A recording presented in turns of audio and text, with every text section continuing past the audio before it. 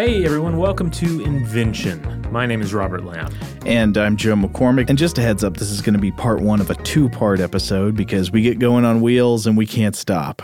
Robert, I thought today we should start with some poll results. Are you ready to consult the masses with me? Nothing's more exciting than starting with poll results. Let's do it. Okay, so in 2013, Time Magazine and Qualcomm, they partnered to do a survey. They polled more than 10,000 people across 17 countries to find out some views about invention and inventiveness. And there were some interesting questions here we might want to come back to in the future about public opinion about how invention happens. But they asked people to rank as one of the questions here, what are the most important inventions of all time? And three got singled out in the results here. You had the internet. All right, it's a great invention. A terrible invention. It's the Voldemort of inventions. Okay, yeah. It's like Odin. It's wise and tricksy. It's great and terrible. Yeah, I mean, that's all inventions, really. Any kind of fabulous new technology is going to bring at least equal portions of both. I got the second one is electricity, I'd say. That's a big one. That's a really good qualifier. That should be near the top. Yeah.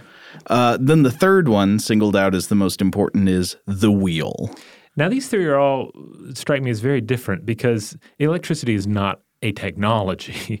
We invented the technology to utilize electricity and to harness its power. And likewise, as we'll discuss, similar with the wheel, the internet, we're still trying to figure out how to actually harness it and keep it from, shocking us. Yeah, there is no internet in nature, is there? No, there's not.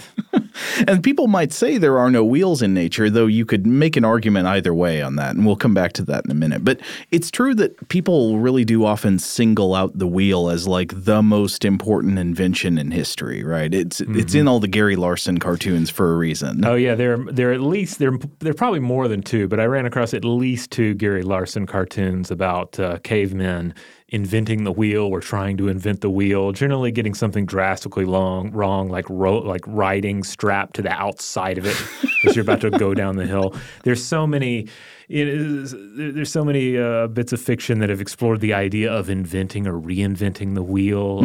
The Hulu show Future Man recently explored this with a time traveler going to a post-apocalyptic future and having a job in this primitive society as a wheel maker. And so he keeps trying to improve upon the design, and they're catching on fire, they're falling over until he finally gets the design right. Well, yeah, I love how it's this cliche that it's the quintessential example of like an already perfected technology that you don't need to mess with anymore, right? Mm-hmm. Like the cliche is let's not reinvent the wheel, meaning let's not waste time overthinking something. Right. Sort of equivalent to if it ain't broke, don't fix it. Though I think this is ironic given what we're going to talk about in today's episode because throughout history, the wheel has undergone lots of reinventions and refinements that make it work better or adapt it to a particular use. Let's not reinvent the wheel is actually a really stupid saying because we're constantly reinventing the wheel and we're much better off for those reinventions. Yeah, like in this episode, we're not even going to really get into the tire all that much. But certainly, the next time you need a new tire for your vehicle, just go to the mechanic and ask for a wheel. Yeah. Say, hey, give me one of those wheels. It hasn't been improved upon since medieval or prehistoric times, right? Just throw a wheel on there. I don't care what kind. Just put it on there. Stone, wood, doesn't matter. Well, this brings up a really good point that we should make at the beginning. A caveat that we must raise. While the wheel is in a way, a simple machine. It's simple in principle. The history of the wheel is a vast, complex subject full of questions that aren't yet and may never be answered or solved, like where and when the wheel was truly first invented, though we'll talk about some ideas about that today. There's just obviously not a chance we can do justice to the entire history of the wheel in a single episode. So I think today we're going to have to consider this sort of a first foray, trying to cover some of the basics, some interesting observations, or things that seemed interesting to us, and leave ourselves the opportunity to come back and visit more of the particulars from the invention history of wheel technology in the future. For example, as you say, about tires, we wouldn't have the wheeled vehicles we have today without tires, and that's just something that we didn't even get into. Now, we typically consider wheels, again, the product of human ingenuity alone. Yet the basic form pops up in nature as well, and not only in the form of creatures that can curl up into protective balls. What's your favorite creature that curls up into a protective ball? I mean, Sonic the Hedgehog, I guess. Yeah, actually, there are a few that come to mind. I'll get to one in a second. But, okay.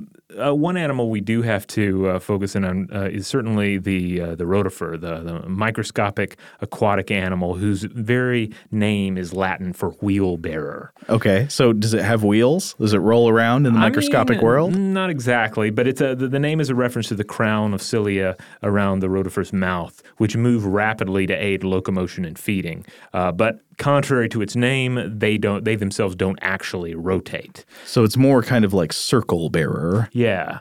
Now, you do have creatures like the Mount Lyell salamander and the mother-of-pearl caterpillar, both of which curl their bodies into hoop-type forms, into little ball-like forms, and can roll away from threats in their hilly environments. Yeah, likewise, Robert, have you ever seen video of the wheel spider? Oh, I don't think I have. No, this is really cool. It shows up in some documentaries. So it's a spider that's native to the Namib Desert.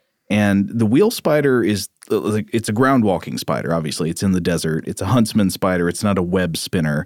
But it burrows down in the sand dunes of the desert. And it has a mortal enemy, a parasitoid wasp.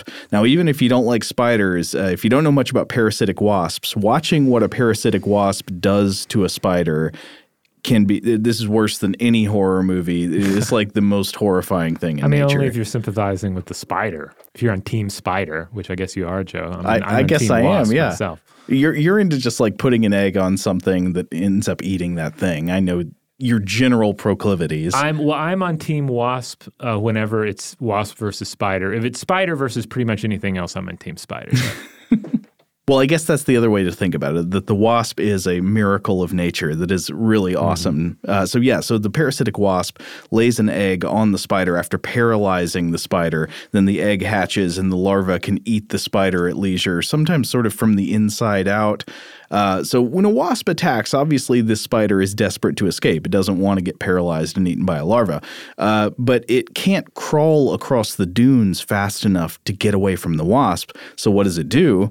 If it can, the wheel spider cartwheels down a sand dune, rolling away at high speed to escape becoming a host. And I've read that it can travel at like more than 40 revolutions per second. That's awesome. And again, this is dependent, though, upon a hilly environment, some sort of slope down which it may roll. Yeah, and the spider being near the top when it gets attacked, right? Like if it's at the bottom when it gets attacked, no dice. Yeah. But, of course, these rolling animals, in a way, are not true wheels in a technological sense, because when humans use wheels, what's crucial is that the wheel is paired with an axle, and that the wheel and axle together provide continuous rotational force that can be used to move a fixed body. So it's not just a wheel rolling by itself, right, with Thag and the Gary Larson cartoon taped to the outside of a round stone rolling down a hill.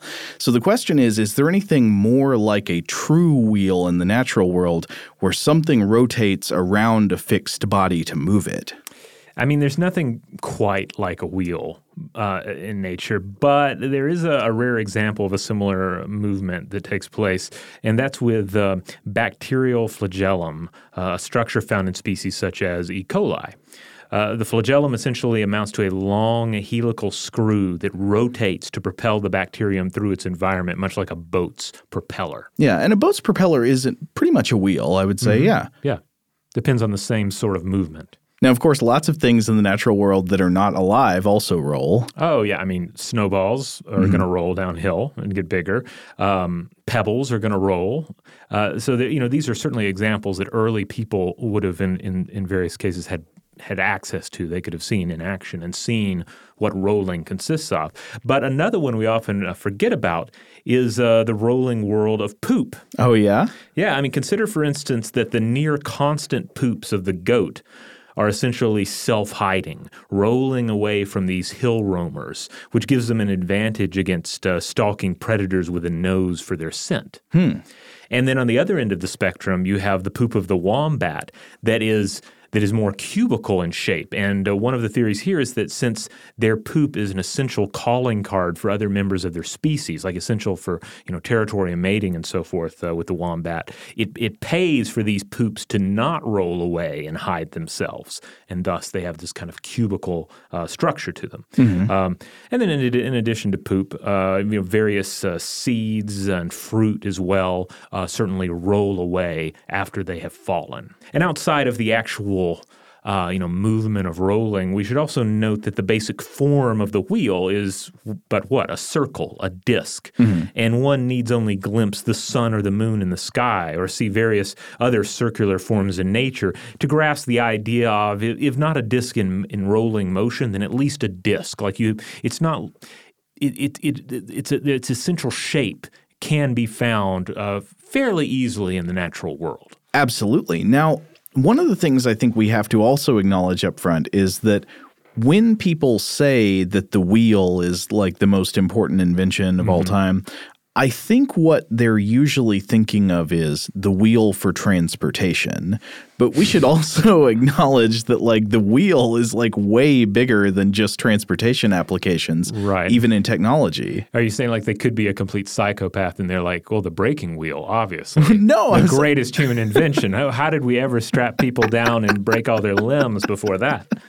That is, no, they're missing out on that. But no, I was thinking more of the milling wheel or potter's wheel. I mean, these are incredibly important inventions, but I think they're not usually what people have in mind when they think of the wheel. Right. So we're not going to really explore the milling wheel, potter's wheel in this episode, but just to give everybody an idea of the time frame we're talking about here, the potter's wheel was common in Mesopotamia and the Near East from 3500 BCE onward and introduced into Egypt and the Aegean region around 2400 BCE. And this is simply the basic idea here is it's a centrifugal force that allows the potter to squeeze and shape the item that they're crafting here. It allows for better and faster production of pottery. And I would guess more uniform as well. Right, yeah. And then, of course, we have wheels that exist purely for religious purposes, such as the prayer wheels of Tibet, where it served as a mechanical manifestation of the wheel of Dharma. And up until the 20th century, I've read this was virtually the only Tibetan use for the wheel, and it was just a device for activating mantras. Tibet, after all, is a mountainous region where you can imagine that carts and chariots would be of limited use. That being said, Buddhist concepts, including the Wheel of Dharma, entered Tibet by way of India, where the wheel dates back many thousands of years. And this would have the Buddhist concepts would have entered into Tibet around the 7th century CE. I mean, it is interesting the extent to which the idea of the wheel has permeated culture and language, that I can scarcely think of the idea of something recurring without recourse to the image of the wheel. Yeah, and that's something that we're going to keep coming back to again and again. It's the technology of the wheel travels, but so does the idea of the wheel, the symbolic legacy of the wheel. Ancient technology that we can then use to try and understand the human experience or the passage of time or the cosmos or the machinations of the gods. Yeah, well, I mean, I have no way to prove this, but I have to wonder, do cultures that use wheels, are they more likely to think of history in terms of recurring cycles than cultures that don't? Well, certainly this was the older way of looking at time, was the cyclical nature of it. So it does make sense that those two would go hand in hand. Now, of course, the important thing to note about all of this is that even though the wheel is an ancient invention and it's hard to nail down exactly when it comes about, there was a time in various cultures before the wheel, or at least before the wheel was something that could really be utilized. But before even the simplest wheeled vehicle, load was limited by the back. Yeah. Then in snowy climates, sled and ski technology developed because you don't need a wheel for that. You just need something you can drag through across the surface of the snow. In other areas, you're limited by animal carrying capacity, right? If you've domesticated a horse or an ox or some other creature that can carry things on its back for you, so you do not have to carry them on your back. Draft animals, yeah. Or pack animals. Yes. Though certainly these were advanced cultures. They had their technology. Well, this is going to be something that will come back throughout the episode, which is I think we want to somewhat challenge the idea that the main sort of bottleneck in the adoption of wheeled technology is the invention stage. I think actually we're going to see some pretty good evidence that you could perfectly understand the concept of a wheel and even use it in some contexts without transitioning your culture to wheel-based transport in general because it's not as useful to you as it might be to somebody else. Now, before the wheel, if we're going to try and imagine the precursor to the wheel, it's likely a sledge type operation and this would have worked exceedingly well in the snow. And this was the kind of technology that was likely used to haul stones to Stonehenge. Yeah, we've talked about the building of the pyramids on Stuff to Blow Your Mind before. And one of the amazing things about the pyramids is the idea that all the evidence seems to indicate the pyramids were built without wheels.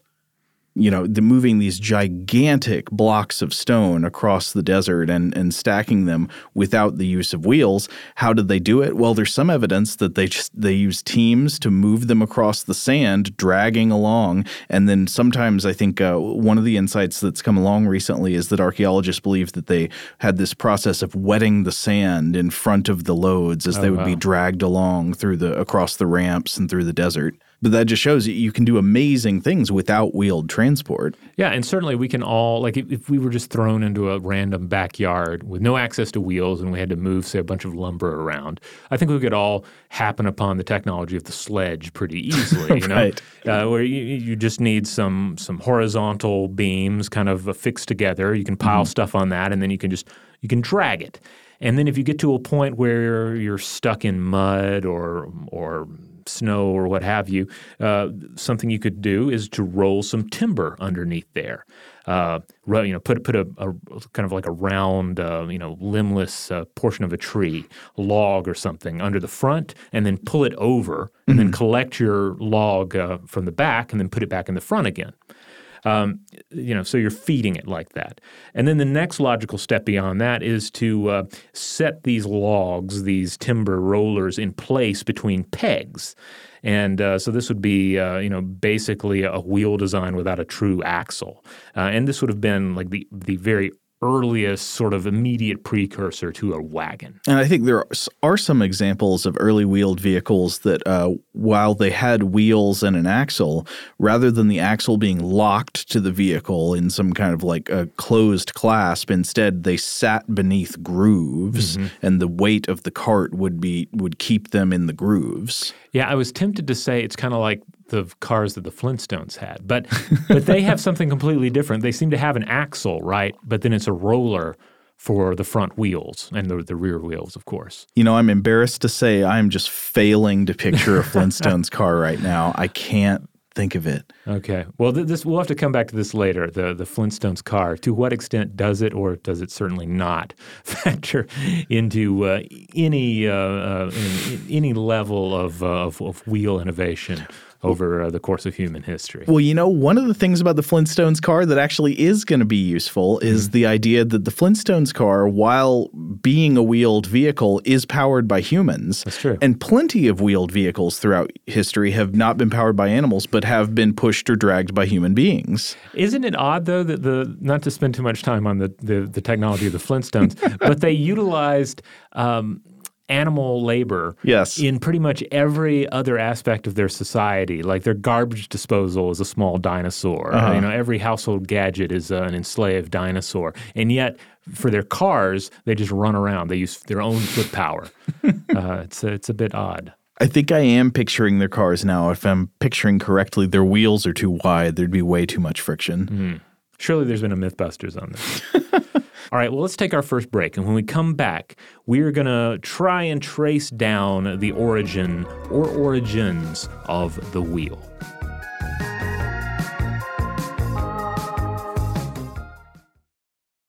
All right, we're back. Okay, now as we said early on, The fact is, nobody knows for sure when the wheel was first invented. We do have some evidence about the times in history when it was first appearing in wide use. We have some archaeological evidence, some visual pictographic records, but still the question is not fully settled who first invented the wheel and when and where. The only thing we can really be sure of is that Gary Larson is probably wrong. Right. It was probably not a Stone Age technology. More likely, this is something that is emerging as humans are leaving the Stone Age for the Bronze Age. Right, yeah. Pretty much all the experts, I think, tend to put it somewhere within the boundaries of the 4th millennium BCE. So like 3000 BCE to 4000 BCE. And we'll be discussing a couple of books that offer different theories about this. Now, while we will be talking about the wheel as an invention, I think one thing we want to emphasize is that we shouldn't necessarily assume that any place and time in history where we find a lack of wheel technology, whether that's the whole world earlier on or cultures that didn't use a lot of wheel transport even more recently, that we should attribute that to the lack of the ability to come up with the idea of a wheel. Right. Because to the contrary, I think there are lots of good reasons to believe that many cultures throughout history perfectly understood the concept of a wheel. Oh, yeah. Like we already touched on the Tibetan example. And, and we'll be coming back around to the South and Mesoamerican example. Exactly. So, they understood the idea of a wheel just fine. They simply didn't have much use for it in transport and could meet their transport needs better in their environment with humans and animals than with wheeled vehicles. And just as a quick analogy, this isn't a perfect analogy, but just let's play a little imagination game. Imagine yourself suddenly dropped into a Neolithic context. Okay. There's a world without highways and all that stuff. How useful now is your extremely advanced 21st century car if you want to move stuff around? And that's a car with rubber tires and suspension and all this stuff that the earliest four-wheeled vehicles didn't have. Right. You would have to, even assuming you had a four-wheel drive vehicle, a nice, like just the most robust rural mud-in truck you could possibly acquire, and you took that with you back in time. You hooked that up to the flux capacitor.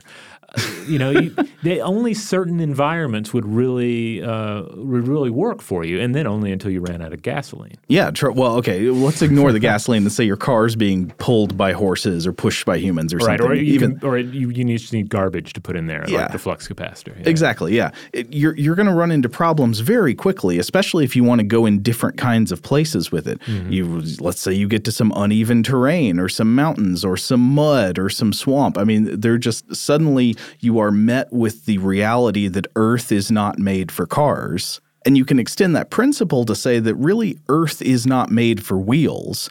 Environments that are friendly to wheels are generally environments we've made with wheels in mind. This is sadly where I feel like the Mad Max movies, especially Thunder Road, have really done us a disservice, imagining a future in which these vehicles just seem to roam everywhere. But I guess a desert environment, as depicted in those films, like that would maybe be an example of the kind of environment where, yes, post-apocalyptic vehicles could run wild in essentially a civilization that's sliding back towards Neolithic times. Yeah, and they've got modern technology on their wheeled vehicles. Remember, they got like dune buggy tires and stuff, and they've got old decaying roads to drive around on. Not exactly perfect, but yeah, I know what you're saying. But I'm just saying, imagine yourself traveling across the wilderness with cargo in a place without paved roads. Would you rather have a cart with wheels or a team of pack mules? Mm. Now, humans carrying loads and animals carrying loads have inherent advantages that wheeled vehicles just don't have.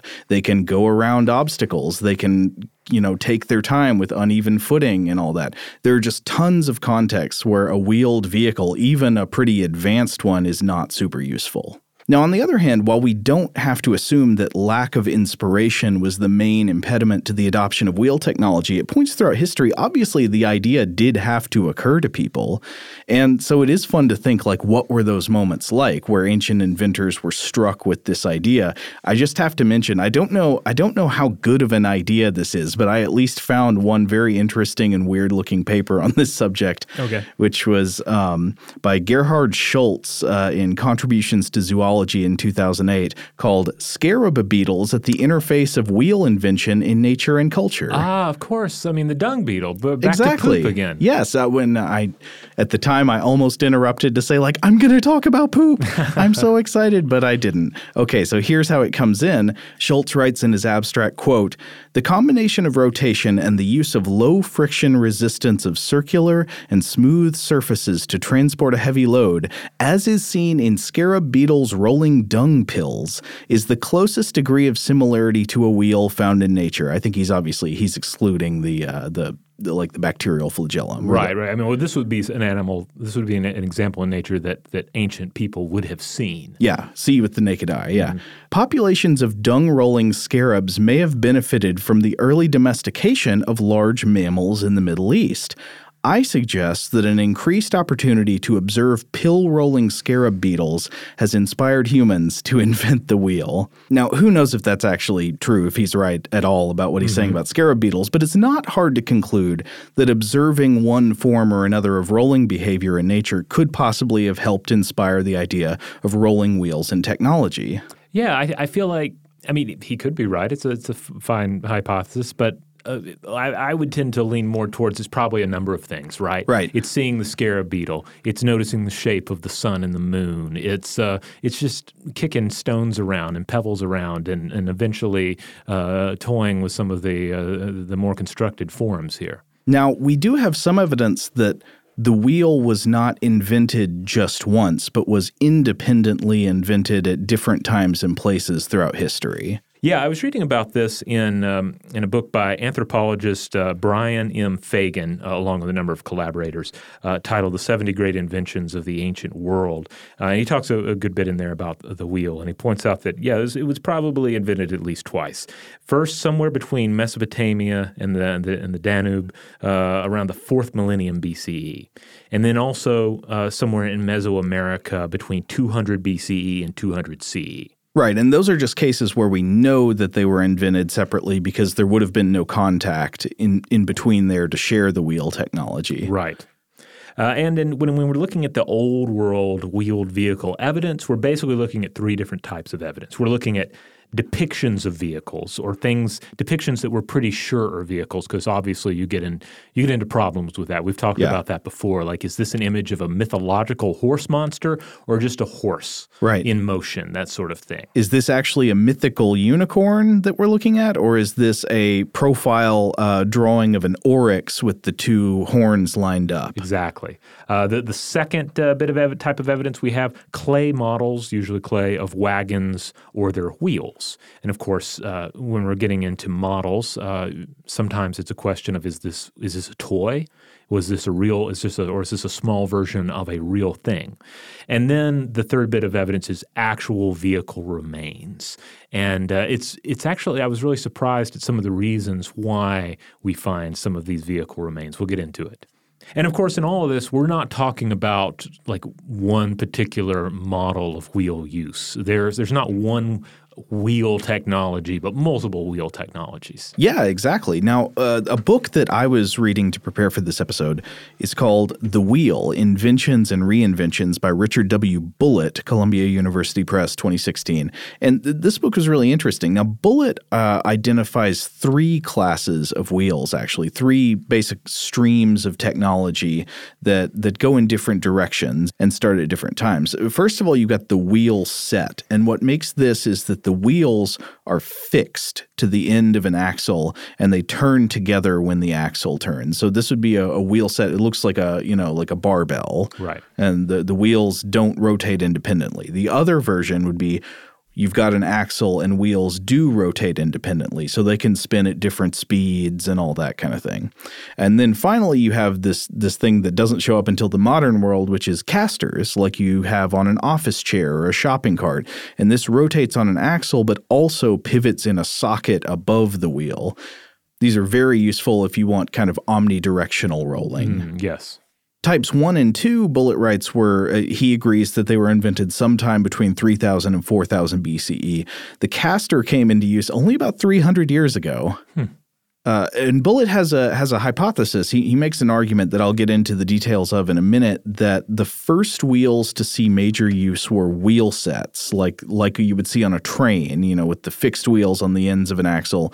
And they were used in the copper mines of the Carpathian Mountains of Eastern Europe around 4000 BCE. And we'll get back and explore that in a minute. But one of the things that we should acknowledge is that each of these different types of wheels, we'll ignore the casters for a bit because they're much more recent. Each of the other two types have different advantages and disadvantages. Like wheel sets are easier and cheaper to build. You can just, basically have like a square plank and then put round wheels on each side with square holes to stay put. And they're also less likely to have a wheel like come off and have the cart turn over. Right. But wheel sets have a big problem, which is just imagine trying to move a heavy cart with wheels on a fixed axle. Now try to imagine turning it. Oh, yes. Yeah, this is a pain in the butt. This is going to be a real problem. So independently rotating wheels are much, much better at turning, basically better at doing anything other than going in a straight line. But of course, they have their own drawbacks. The wheels can come off. There's more problems with like friction and wear and tear on the axles and all that. Of course, cars use independently rotating wheels. Trains early on tended to use wheel sets because they were on tracks. It's easier to ensure that they would only be steered through a turn very gradually because there was no manual steering. All the turns could be dictated by the placement of the tracks. Another thing that Bullitt points out that's pretty interesting is that he says basically throughout history, if you look all around the world, in places and times where wheels were used, the two-wheeled cart was much more common than the four-wheeled cart. And the main reason for this is that the two-wheeled cart is easier to steer and has less friction. Yeah, like basically a two-wheeled cart is kind of like a hybrid of human and wheel. Yeah, or animal and wheel. Or animal and wheel, whatever is pulling or pushing the contraption. But when you have the four-wheeled cart, yeah, it's almost like all machine. And then, of course, you're going to have something pulling it as well. Yeah. But that's essentially in this whole episode is we're talking about the emergence of wheel technology. We're talking about the emergence of cart technology. Yeah. Like the cart is the real invention here. Various designs that use a pair of wheels or four wheels or more as a means of transporting goods, people, etc. Now, we've touched on this already, but of course, wheels are great if you have a smooth surface. Like a smooth, hard surface, Right. just like a flat rock face or something. Right. If you're in the desert of the Mad Max movies, then I guess you're doing pretty well. But just throw in just a little mud and the situation gets worse. Right. Thus limiting the use of wheels and making the road a necessary invention. Yeah, and just last episode we were talking about roads, of course. And we'll have a few more things to say about roads today. Now, when we look back to the first actual wagons, we're looking at evidence around 2600 to 2400 BCE. We're looking at stuff in Kish and Ur. You're looking at narrow two-seaters, fixed axle, drawn by some sort of a beast. And most experts favor Mesopotamia as the birthplace of the cart. Yeah, Bullitt disagrees with this, but this I think has been the consensus for a while. Yeah, this is the general consensus. But again, this is not something that we can be 100% certain of. But the thing is, though, the earliest evidence doesn't actually prove this out. There's evidence of Neolithic wheels in what's now Poland from 3450 to 3100 BCE, ceramic vases that depict four-wheeled vehicles attached to a V-shaped yoke. And then we have clay models of four-wheeled vehicles from Hungary, same period. Wood wheel remains from Switzerland and Slovenia from around the same time as well. We also have some 500 burials of the Novotitorovka culture, which would have been somewhere between 2500 and 3000 BCE. And here we have actual wagon remains, really considerable vehicle remains from surrounding cultures as well. And according to anthropologist Brian Fagan, whose book I cited earlier, along with the invention of the wheel, you also have the language of the wheel. In a sense, you have the software of the wheel traveling with the hardware of the wheel. And this is actually an interesting way that people sometimes use to try to figure out what was going on in ancient cultures when we don't have archaeological remains, is looking at traces of what people had words for at different places and times. Right, and so there's this whole practice of tracking the language for wheel, looking at how, for instance, in Sumerian it's something like Gurgur, and in Hebrew it's something like Galgal, and in Georgian it's something like Gorgal. Wagon technology would have reached India by the 3rd millennium BCE and China by 1000 BCE, though by that point chariot technology had actually outstripped it, reaching China around 1200 BCE. So you can just sort of imagine the chart in your mind, a map of Eurasia and the Middle East and all these various lines of communication as wheel technology and various versions of wheel technology spread with trade and warfare.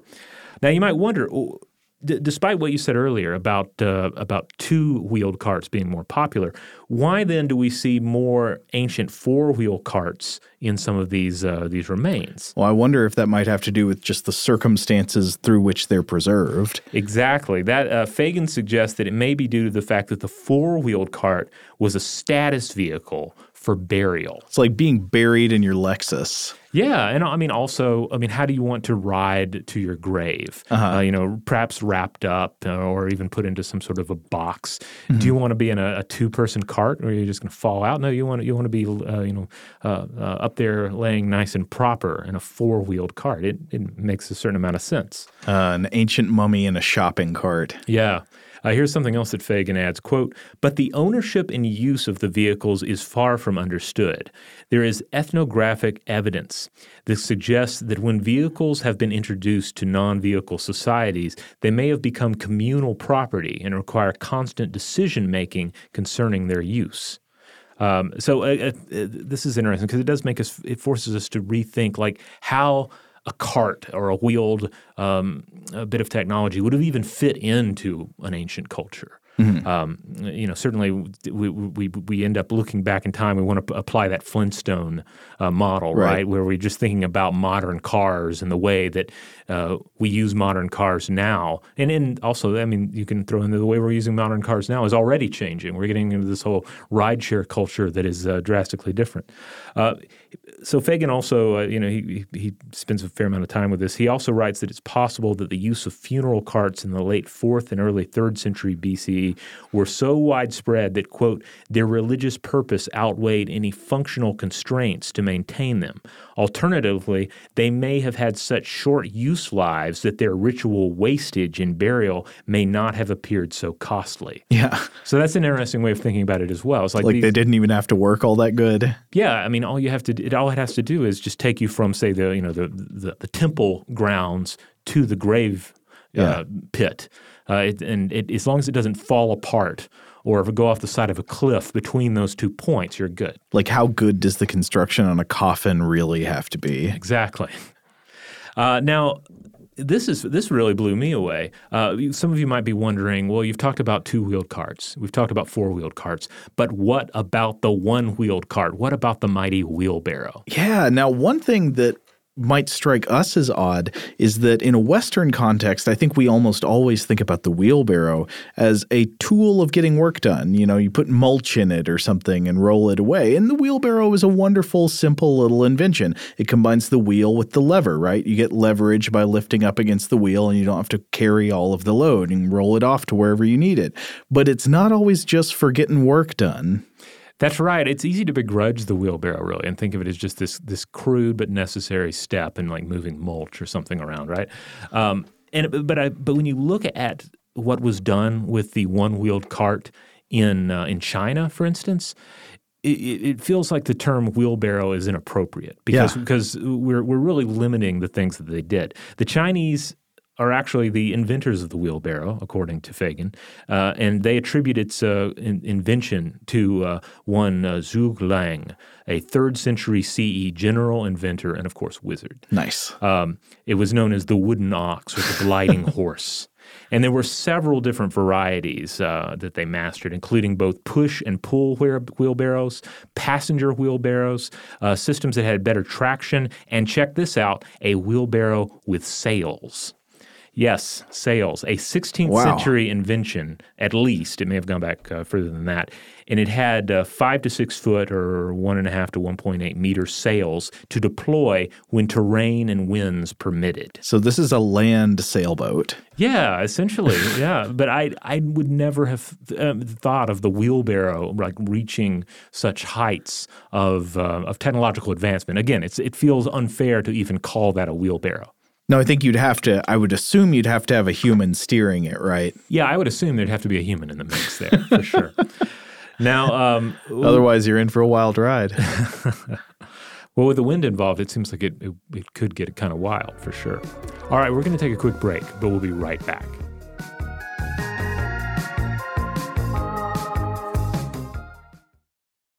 And we're back. Now, we mentioned earlier, the emergence of wheels in the New World in South and Mesoamerica, for example. Mm-hmm. And our main evidence here revolves around models from El Salvador and Mexico from 200 BCE to 200 CE. And on through the Spanish conquest as well. And what these are, or the evidence we're looking at here, are small-scale wheeled animal toys. So they don't look like carts. They're not toy wagons. They're things like dogs and deer and even alligators with just simple wheels. Yeah. So an example would be there's like a clay-wheeled dog from, I think, about 1900 years ago that was made in what's now southern Mexico, the Olmec culture. So it's a clear sign that the concept of the wheel existed. Yeah.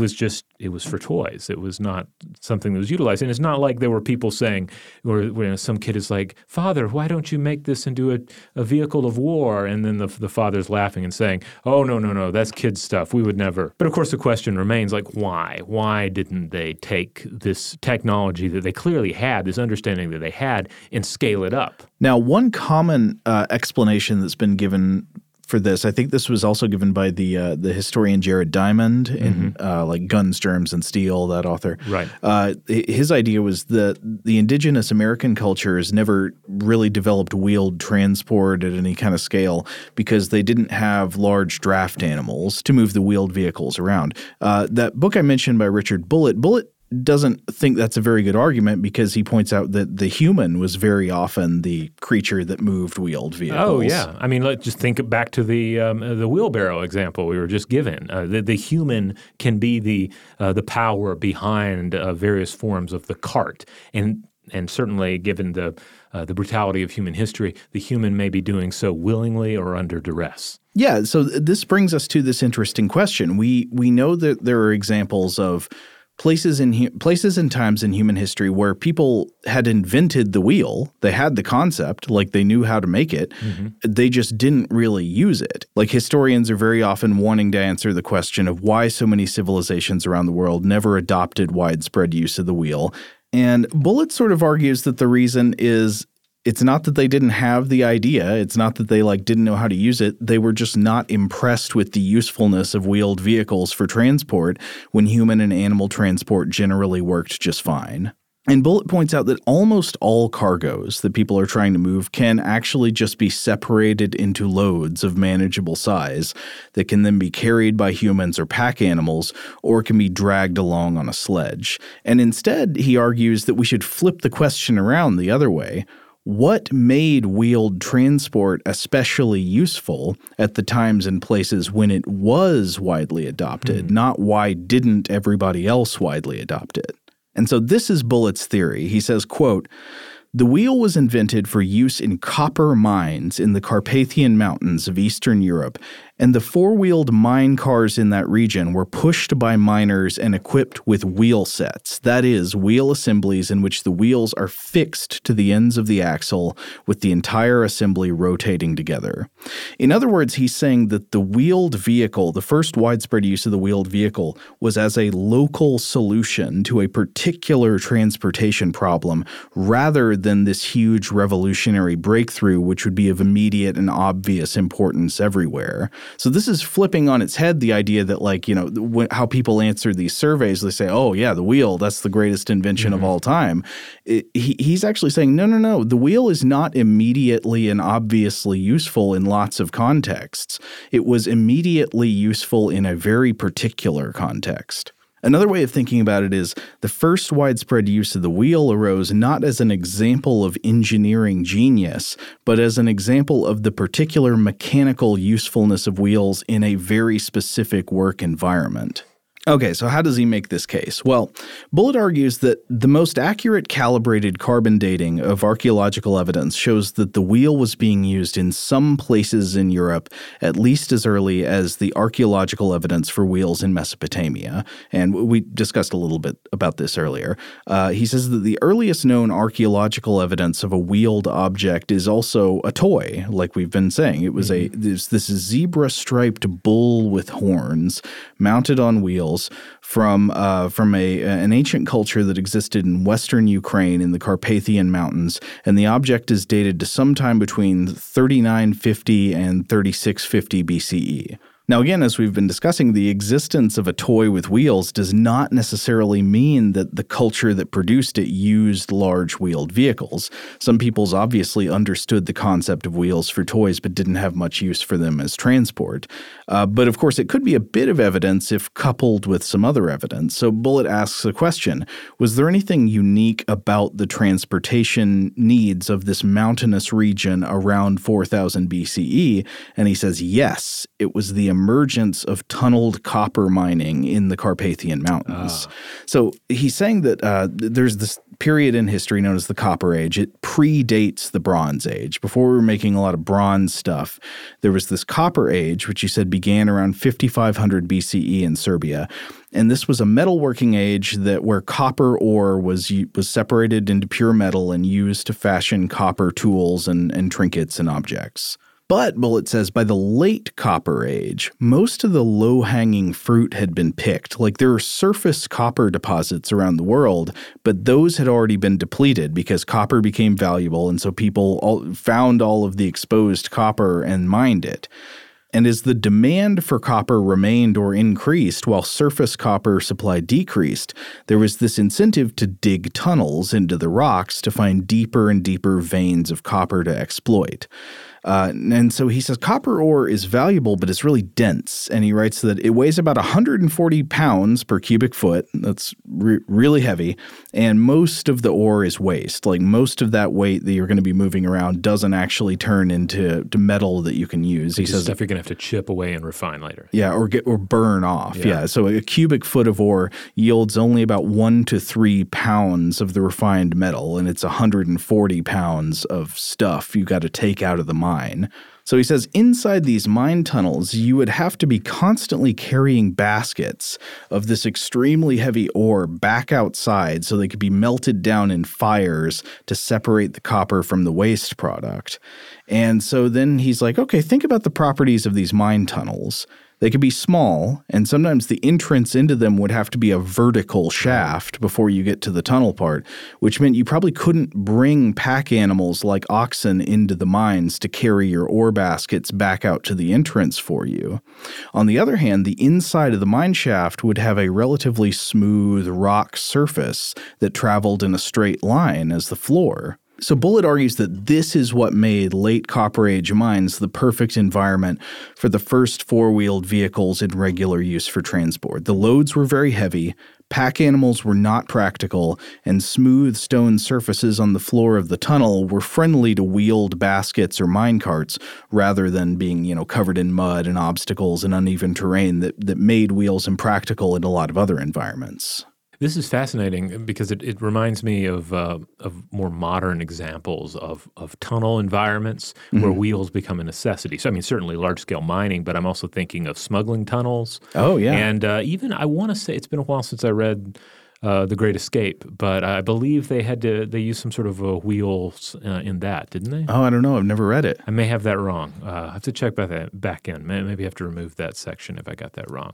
But but certainly, yeah, if you're in a cramped little tunnel and you need to move even yourself along, much less cargo, there's no room for animals. There's limited room for slinging anything over your back. The cart begins to make perfect sense. And we see analogies to this in later technology that we have much better records of. Like the mining environment was crucial to the development of railroads, like rail-based travel later on developed when people were trying to get ore out of mines. In fact, mines figure into all kinds of stuff. Just coincidentally, the steam engine was also one of the first big uses that it was developed for, was not for moving stuff around, but was for pumping water out of mines. Yeah, mines would flood and you had to pump them out, and that's what the steam engine was for. A little preview of perhaps a future episode on steam technology. There's a fascinating history there as well. Absolutely. Yeah, I'd love to come back to that. So anyway, I just want to say in summary, we don't know that Bullitt's hypothesis here about the origins of the wheel set is correct, but I do think it's really interesting. And if you'd like to read his full argument where he presents a whole bunch of evidence, you can check out his book.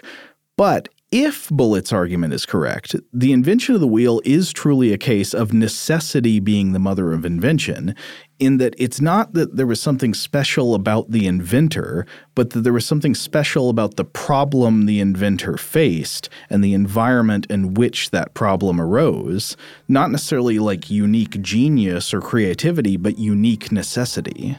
All right, so we're going to leave it there for this episode, but please join us for the next episode of Invention, because we're going to discuss even more about wheels, and the next episode is going to be the one where we get into the legacy of wheels. In the meantime, if you want to check out more episodes of Invention, head on over to inventionpod.com. That's where you'll find all those episodes. You'll find links out to some social media accounts that we're active on. You'll also find a link for our store where you can get a t-shirt with the Invention logo on it. That is available right now for your purchase. It's a fun way to support what we do here, but the best way to support what we do here is to subscribe to the show and rate and review us wherever you have the power to do so. Huge thanks, as always, to our excellent audio producer, Tari Harrison. If you would like to get in touch with us with feedback about this episode or any other, to suggest a topic for the future, or just to say hello, you can email us at contact@inventionpod.com.